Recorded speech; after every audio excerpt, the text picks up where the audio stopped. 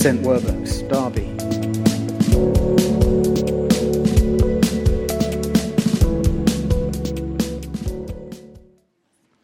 I have my welcome to Andy's. If you don't know who I am, my name is Phil. I'm the lead minister here at St. Werburgh's. It's great to be with you this evening. Now, last week, Andy kicked us off in our series on Philippians, and we looked at chapter 1, verses 1 to 11. And I get the privilege of continuing that journey. We're going to be doing Philippians for the next 8-9 weeks together as we journey through. And what we want to remember as we dig into this letter, that this was written by a real person to some real people in a real place at a real time. This is not some made-up letter. It's almost like a missionary's thank you letter to a group of people who have supported him, and he wants to write to them and pour out his heart to them. And so we think that this letter is going to speak to us now, some 2,000 years later. It's going to speak into our lives as we seek to grow and follow Jesus, to learn more about who he is, so it will speak into our lives. So that's why we're in Philippians. Now, some of you may have been here on the 30th of December, because I said something slightly foolish on the morning of the 30th of December, which was that I announced that we were going to read Philippians as a whole church. We're going to spend the whole lot of time in Philippians, but I also said that I'm going to learn it. And only one other person, Dan, said that he was going to learn it. Then I realized that Dan's actually an actor, so he has a bit of a head start on me. But I've been trying, just wanted to try a new kind of spiritual discipline of learning big chunks of Scripture. So I've given myself the task, and I don't know whether I'm going to be able to do it, is to learn the whole of the letter of Philippians off by heart. So I'm going to try and speak out this evening what I've remembered so far. Now, a couple of caveats, just so that you understand. I am not an actor. I'm a 40-year-old middle-aged man who has never acted a day in his life. So I'm new to this. But I've enjoyed the spiritual discipline of trying to learn this. I've gone over and over and over the text. I have paced around my room, speaking it out, trying to get it right. Now, also, what's interesting is Paul, when he first wrote these letters, when he wrote most of his letters, actually we think, scholars might tell you, that he dictated these letters.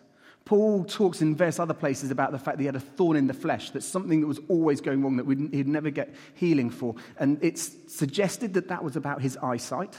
And so it's suggested that he dictated these letters to people who they wrote them down for him. Because in some of the letters it says at the end, look, I'm signing this with my own hand, or looking for someone, a grown adult, to say.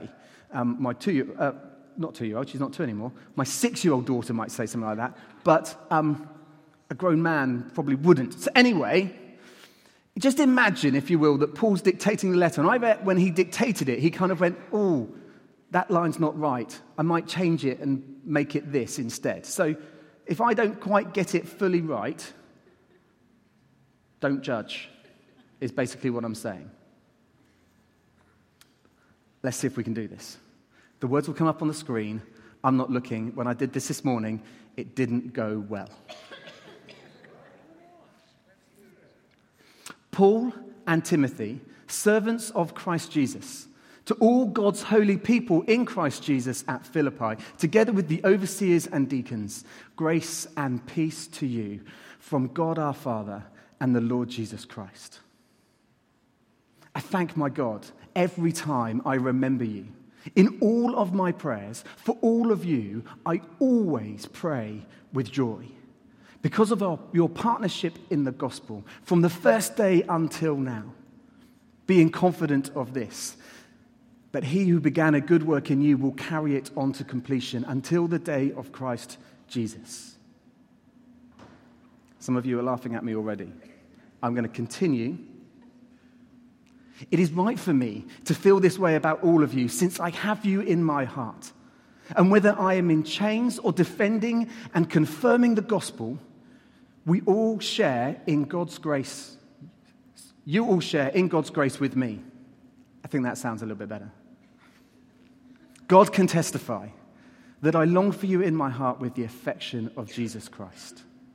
And this is my prayer, that your love will abound more and more in knowledge and depth of insight, so that you may be able to discern what is best and may be pure and blameless on the day of Christ Jesus, being filled with the fruit of righteousness that comes through Jesus Christ to the glory and praise of God.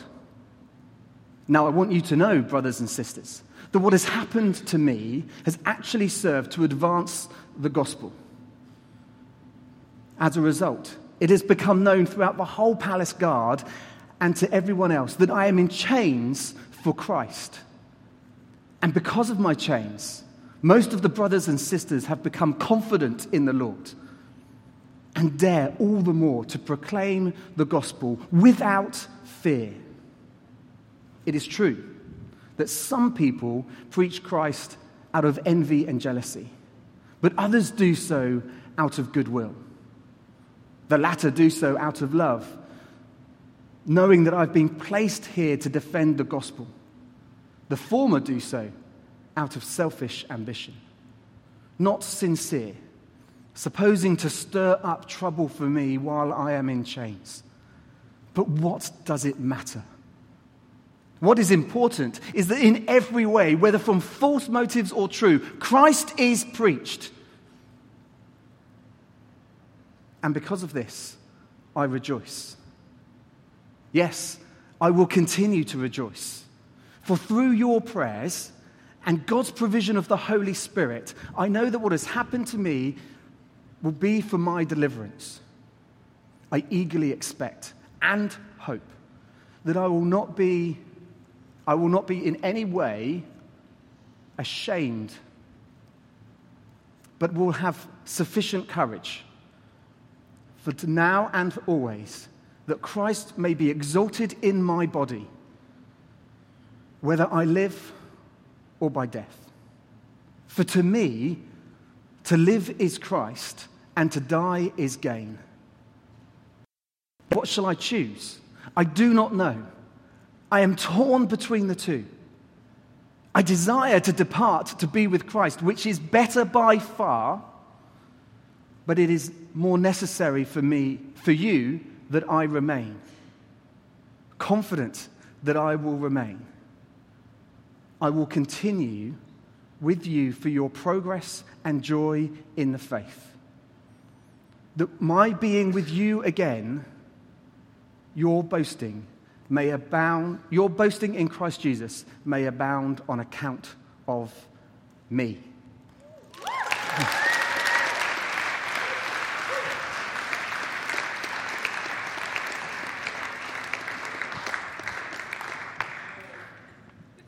That's as much as I've got.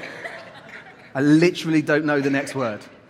But I want to commend that to you. Learn Scripture. Learn big chunks of it, because it has gone so deeper within me than anything I've ever tried before. So, as I said, I'm not an actor. I don't know what I'm doing. I just made it up. I read it, and it's gone in. So I commend that to all of you. Let's pray, and we'll jump in. Loving Father, we thank you for this incredible letter. We thank you that Paul was writing to encourage the church. And we ask now that you will encourage us, that we will learn truth that won't just stay in our heads, but will seep down into our hearts and get worked out into our lives. We ask, Lord, that you will speak to us now, in Jesus' name. Amen. So, a couple of years ago, I was hanging out with a kind of slightly older friend of mine, and I was freaking out because the realization that I had 3 daughters was dawning on me. And he has 2 daughters and a son, and I was trying to ask him, come on, how's this going to work? Because, I don't understand girls. I still don't understand girls. I don't think I ever will understand girls. And give me some fatherly tips. What can I do to help? And he said, Phil, you've got to learn to date your daughter. Date your daughters. And he would take his daughters out one one week, and then 2 weeks later he'd take the next one out. And he would normally take them out for breakfast in the morning. And he said to them, I'm doing this, you can pick wherever you want to go for breakfast, but on the condition that in this moment, in this time, you can tell me anything you want to say. This time is just for me and you. And so I thought, that sounds great. And then he said, well, and actually, Phil, what you're also wanting them to learn, your daughters to learn, is what a fun date looks like. That actually, here's a guy who will care for them and listen to them and look after them. And you're modeling something to your daughters. And I like the sound of that. Even though my daughters are not going to date until they're 30, I like the sound of that. And so I every now and again, I try to do this. I try to take my daughters out, and we try to go and have these fun times. And genuinely, what they see it as is McDonald's. And so they love it. And I love it because I get to spend some time. And so on Friday night, I took my eldest daughter, Zoe. She's not here this evening. None of you need to tell her this story. That's all I'm going to say. This is just amongst school. Everything was great. We were driving to Costa. It was everything that I wanted it to be. She started pouring out her heart about kind of teenage angst, friendship issues amongst her group of friends at school as a 12-year-old. And I'm thinking, this is exactly what I wanted to be able to talk to her about. This is brilliant. Everything's going well. We go into Costa. She gets a hot chocolate, of course, with cream and marshmallows. Of course she does. She even gets a blueberry muffin. She is having a whale of a time. I'm thinking, this is good. We're all going great. We sit down. I have my little coffee. And she gets out a pack of playing cards. And she's like, come on, Daddy, let's play cards. I'm like, this is brilliant. Everything is good. Now, we start playing the game Slam. I don't know how many of you know the game Slam. It's kind of where you just have to go really quickly and put one card on top of the other and kind of get there. And it kind of ebbs and flows between the two people. And, well, she's 12 now, right? So no longer does Daddy play to lose. She has to earn the right to win, right? She needs to understand that this is an important growth moment for her. And so everything is going really well in our daddy-daughter date time until Daddy starts winning. And when Daddy starts winning, we go from the happiest child you've ever seen to the most miserable, grumpiest child ever. So much so that she starts kicking me under the table with her school shoes on. And I'm like, will you stop that? But the more upset she gets at losing, the more I want to win. Which might need some hours on a psychiatrist's couch to work that one out. But I'm like, no, she needs to understand. She needs to learn that life isn't just about always being happy and getting your own way and you winning. You need to learn what life is about, Zoe. Come on, let's go for this. And so I win. And she's miserably upset. And I sat there and I think, Zoe's teaching us something.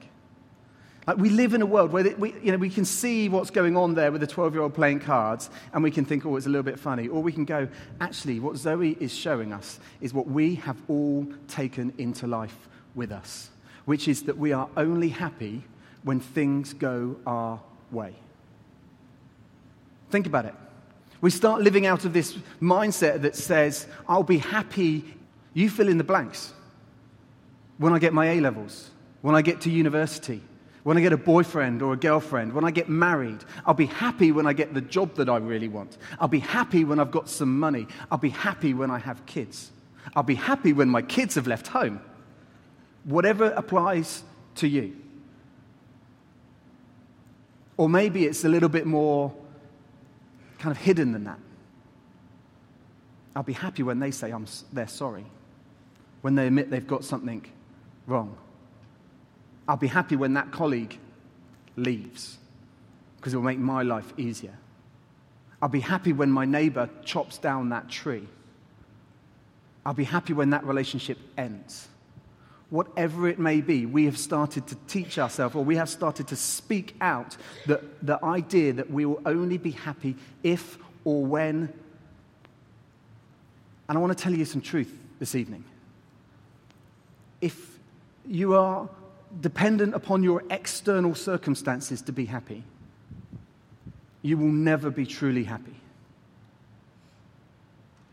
If you can't be happy in the midst of pain and grief and loss and things going the wrong way, you will never fully be happy. So that mindset of I'll only be happy if has to end. Jesus, when he came and spoke to his disciples, when he was walking around for 3 years teaching everybody, he never at any point says, if you follow me, you'll be happy. That was never a promise of Jesus. In other words, it's not about being happy if or when, but the kingdom of God is about righteousness, peace, and joy. Joy is the promise of following after Jesus. And joy is very different from happiness. Joy is something that sits deep within us. Joy is based on something meaningful and true and real. Joy wells up from within. Happiness is just what happens on the external. So what does it mean for us? How can we live joy-filled lives? Paul, in his letter to the Philippians, uses the word joy in some format 16 times. This is a letter filled with joy that he is writing to the church in Philippi. So what can we learn from this? Well, I've got 4 P's, 4 things beginning with P that help us as we think about what it means for us, some of the essentials from Philippians 1, verses 12 to 26, for living joyfully. The first P is perspective. If we are going to live joy-filled lives, we need a new perspective to live by. We can so easily get frustrated by the small things in life. A couple of weeks ago, I went away and I met up with a load of people who are leading similar churches to this, churches that have been planted into city centres out of HTB. And lots of people were asking me, so how's it going in Derby? What's going on? It must be amazing. And if I'm honest with you, a lot of the time I said, oh, I'm so frustrated. The building wasn't done yet. We've been spending 18 months in it and it's not quite got to where we want it to be. And there are things in the church that I really long for us to get to that place that we can do that or we can do this. And it's the detail of the stuff that's not quite right. And it felt like almost everybody I spoke to kind of verbally slapped me around the face and went, yeah, but Phil, look at the big picture. Look at the big story that's going on at St. Welberg's, because we hear you've got almost 300 people there, and we hear that people are coming to faith, and we hear that community is being... If we're going to live joy-filled lives, we need a big perspective rather than a small perspective. We need to stop getting focused in on our frustrations and our little pain, and we need to start seeing the bigger picture for what is going on. The big picture of what's going on here at Welberg's is amazing. And we are so grateful to all of you, but blown away by God's provision and what he is doing in this place. It is utterly amazing. We need to change our perspective. Look at life. Look at our situation in a different way. Paul was in prison in Philippi. No, not in Philippi. Probably in Rome. Paul had desired to go to Rome for a lot of his adult life. A lot of the time as a church planter, he longed to get to Rome. But he didn't think that he would get there in chains. He went through a shipwreck. He was bitten by a poisonous snake. He had to camp out on an island throughout the winter. He eventually got to Rome and he was put into house arrest. He was guarded 24 hours a day. He was never left alone. I have to be honest with you, if that was me, my perspective would have been very much centered around how rough my life is and how tough things are. But Paul's perspective was something different. He saw the bigger picture. He was in jail under Nero. Nero isn't just a chain of coffee places. Nero was one of the worst Caesars going. He was known for his brutality. But whilst Paul was in jail under Nero's watch, Nero's wife, Nero's mother, and Nero's children came to faith in Jesus Christ. The bigger picture that Paul was able to shape in the midst of this was that he saw a greater perspective. Paul says that what has happened to him has helped to advance the gospel. This was the new perspective. Paul said that what has happened to him will turn out for his own deliverance.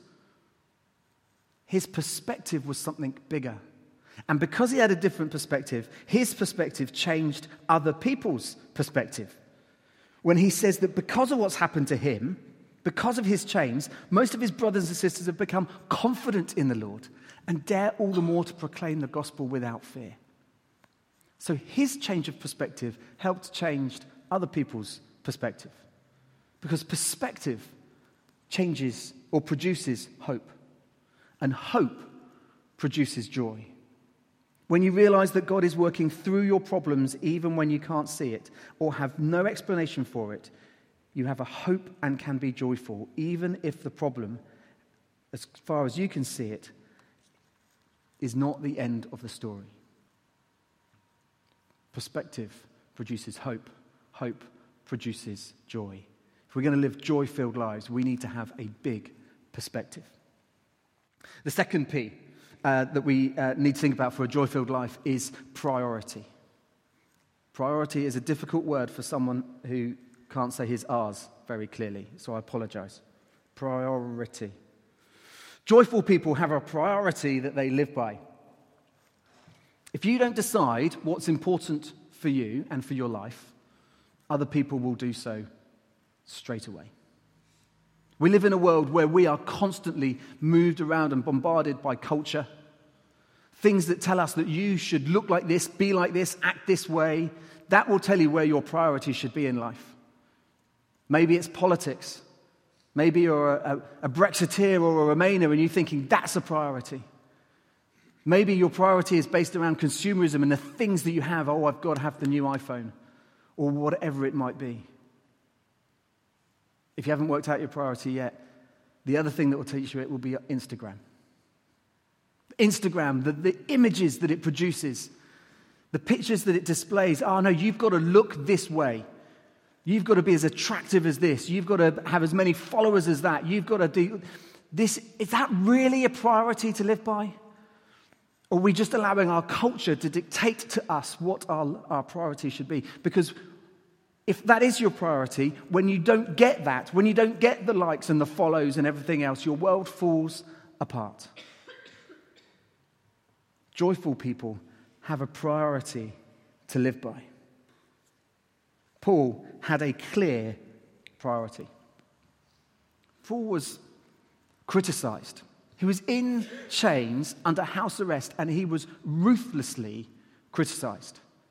People would have had a go at him. They would have slammed him in what they were saying about him. And yet for Paul, he says, what does it matter? What is important? Whether from false motives or true, Christ is preached. That was his priority. Clear, set goal. That's what his life had become about. He didn't retaliate. He didn't fight back. He didn't want to defend himself when other people were criticizing him or having a go about what his life was. He's like, it doesn't matter. The priority is that Jesus is preached.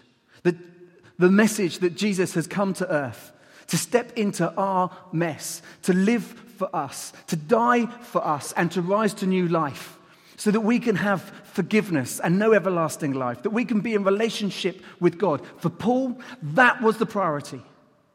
Who cares what the people's motivations was to say that and whether they wanted to slam Paul in the midst of it? He didn't mind. He was living a joy-filled life because his priority was set on Jesus.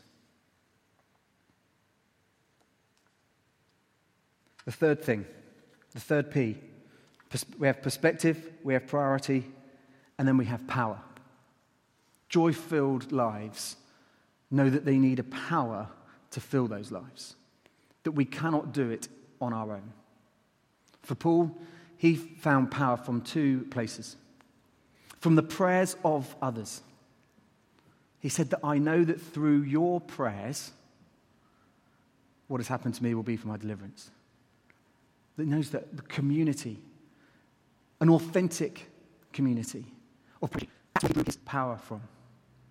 The second place he drew his power from was that not only was it the prayers of others, but God's provision of the Spirit of Jesus Christ. The Holy Spirit. God's power in us. Acts 1 verse 8. You will receive power when the Holy Spirit comes upon you in Jerusalem and all Judea and Samaria and to the ends of the earth. That is the promise. In Philippians 4, Paul goes on to say, I can do all this through him who gives me strength. And in Ephesians 5, Paul writes this, do not get drunk on wine, which leads to debauchery. Instead, be filled with the Spirit. It is a present continual tense. Go on being filled with the Spirit. Because we get power from people's prayers and encouragements and support, but we also get power when God fills us with his Holy Spirit. Power to face each moment as it comes. Power to change. Power to change our perspective. Power to forgive others. Power to endure what we are going through. If we try to live this life in our own strength and in our own power, I'm afraid we will fail. We will burn out. But God's promise to us is that he will fill us with his Holy Spirit and we will receive power and be shaped because of it. Purpose. If we're going to live joy-filled lives, we need to have a clearly defined purpose in life, a purpose to live for. Paul says, for to me, to live is Christ, and to die is gain. Paul's clear purpose in life was to be with Jesus. That's what it was all about for him. So to live means being in relationship with Jesus here and now. It means being able to talk about Jesus to the people around him. It means prayer. It means seeing miracles. It means being in relationship here and now. Living out that relationship with Christ. But to die is gain. Paul goes on to say, I desire to depart, to be with Christ, which is better by far. Let that sink in for one moment. To die is gain, it is better by far. Death is not the end goal. Relationship, fullness of eternity with Jesus was Paul's purpose. And he knew that he could have a relationship with Jesus now, but that would come into fullness when he died, when he gets to heaven. To live is Christ. That is his purpose. People who don't live joy-filled lives live lives that are all about me. What will make me happy? How much money will I get? What about the relationships that please me? What about my pleasure? What about my things? The secret to joy, as Paul is telling us, is that it's all about Jesus. Make Jesus your priority, others second, and yourself last. That's where you'll find a joy-filled life. Perspective, priority, power, and purpose.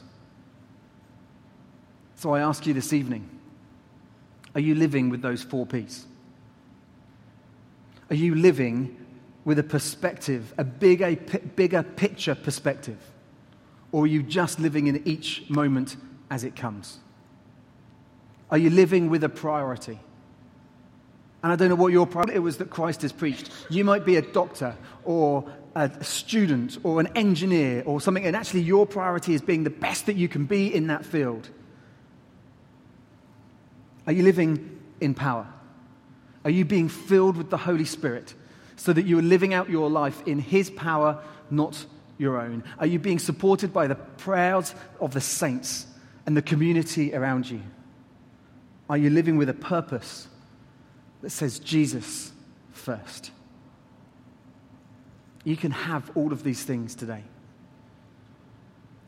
You can have all of these things this evening. You can be living a joy-filled life because the kingdom of God is not about what you eat or drink.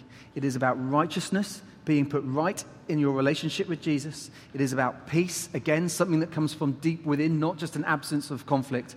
And you can have joy. Joy deep down within you. And you can know that joy for yourself.